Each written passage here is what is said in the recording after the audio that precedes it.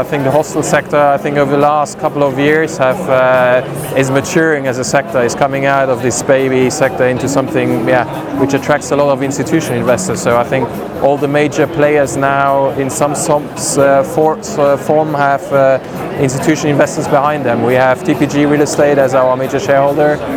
You have Mininger with an institutional investor behind. You have Generator with an institutional investor behind. So all the big players have now institutional money behind, which I think shows clearly that big funds and investors are now seeing it as a sector of opportunity.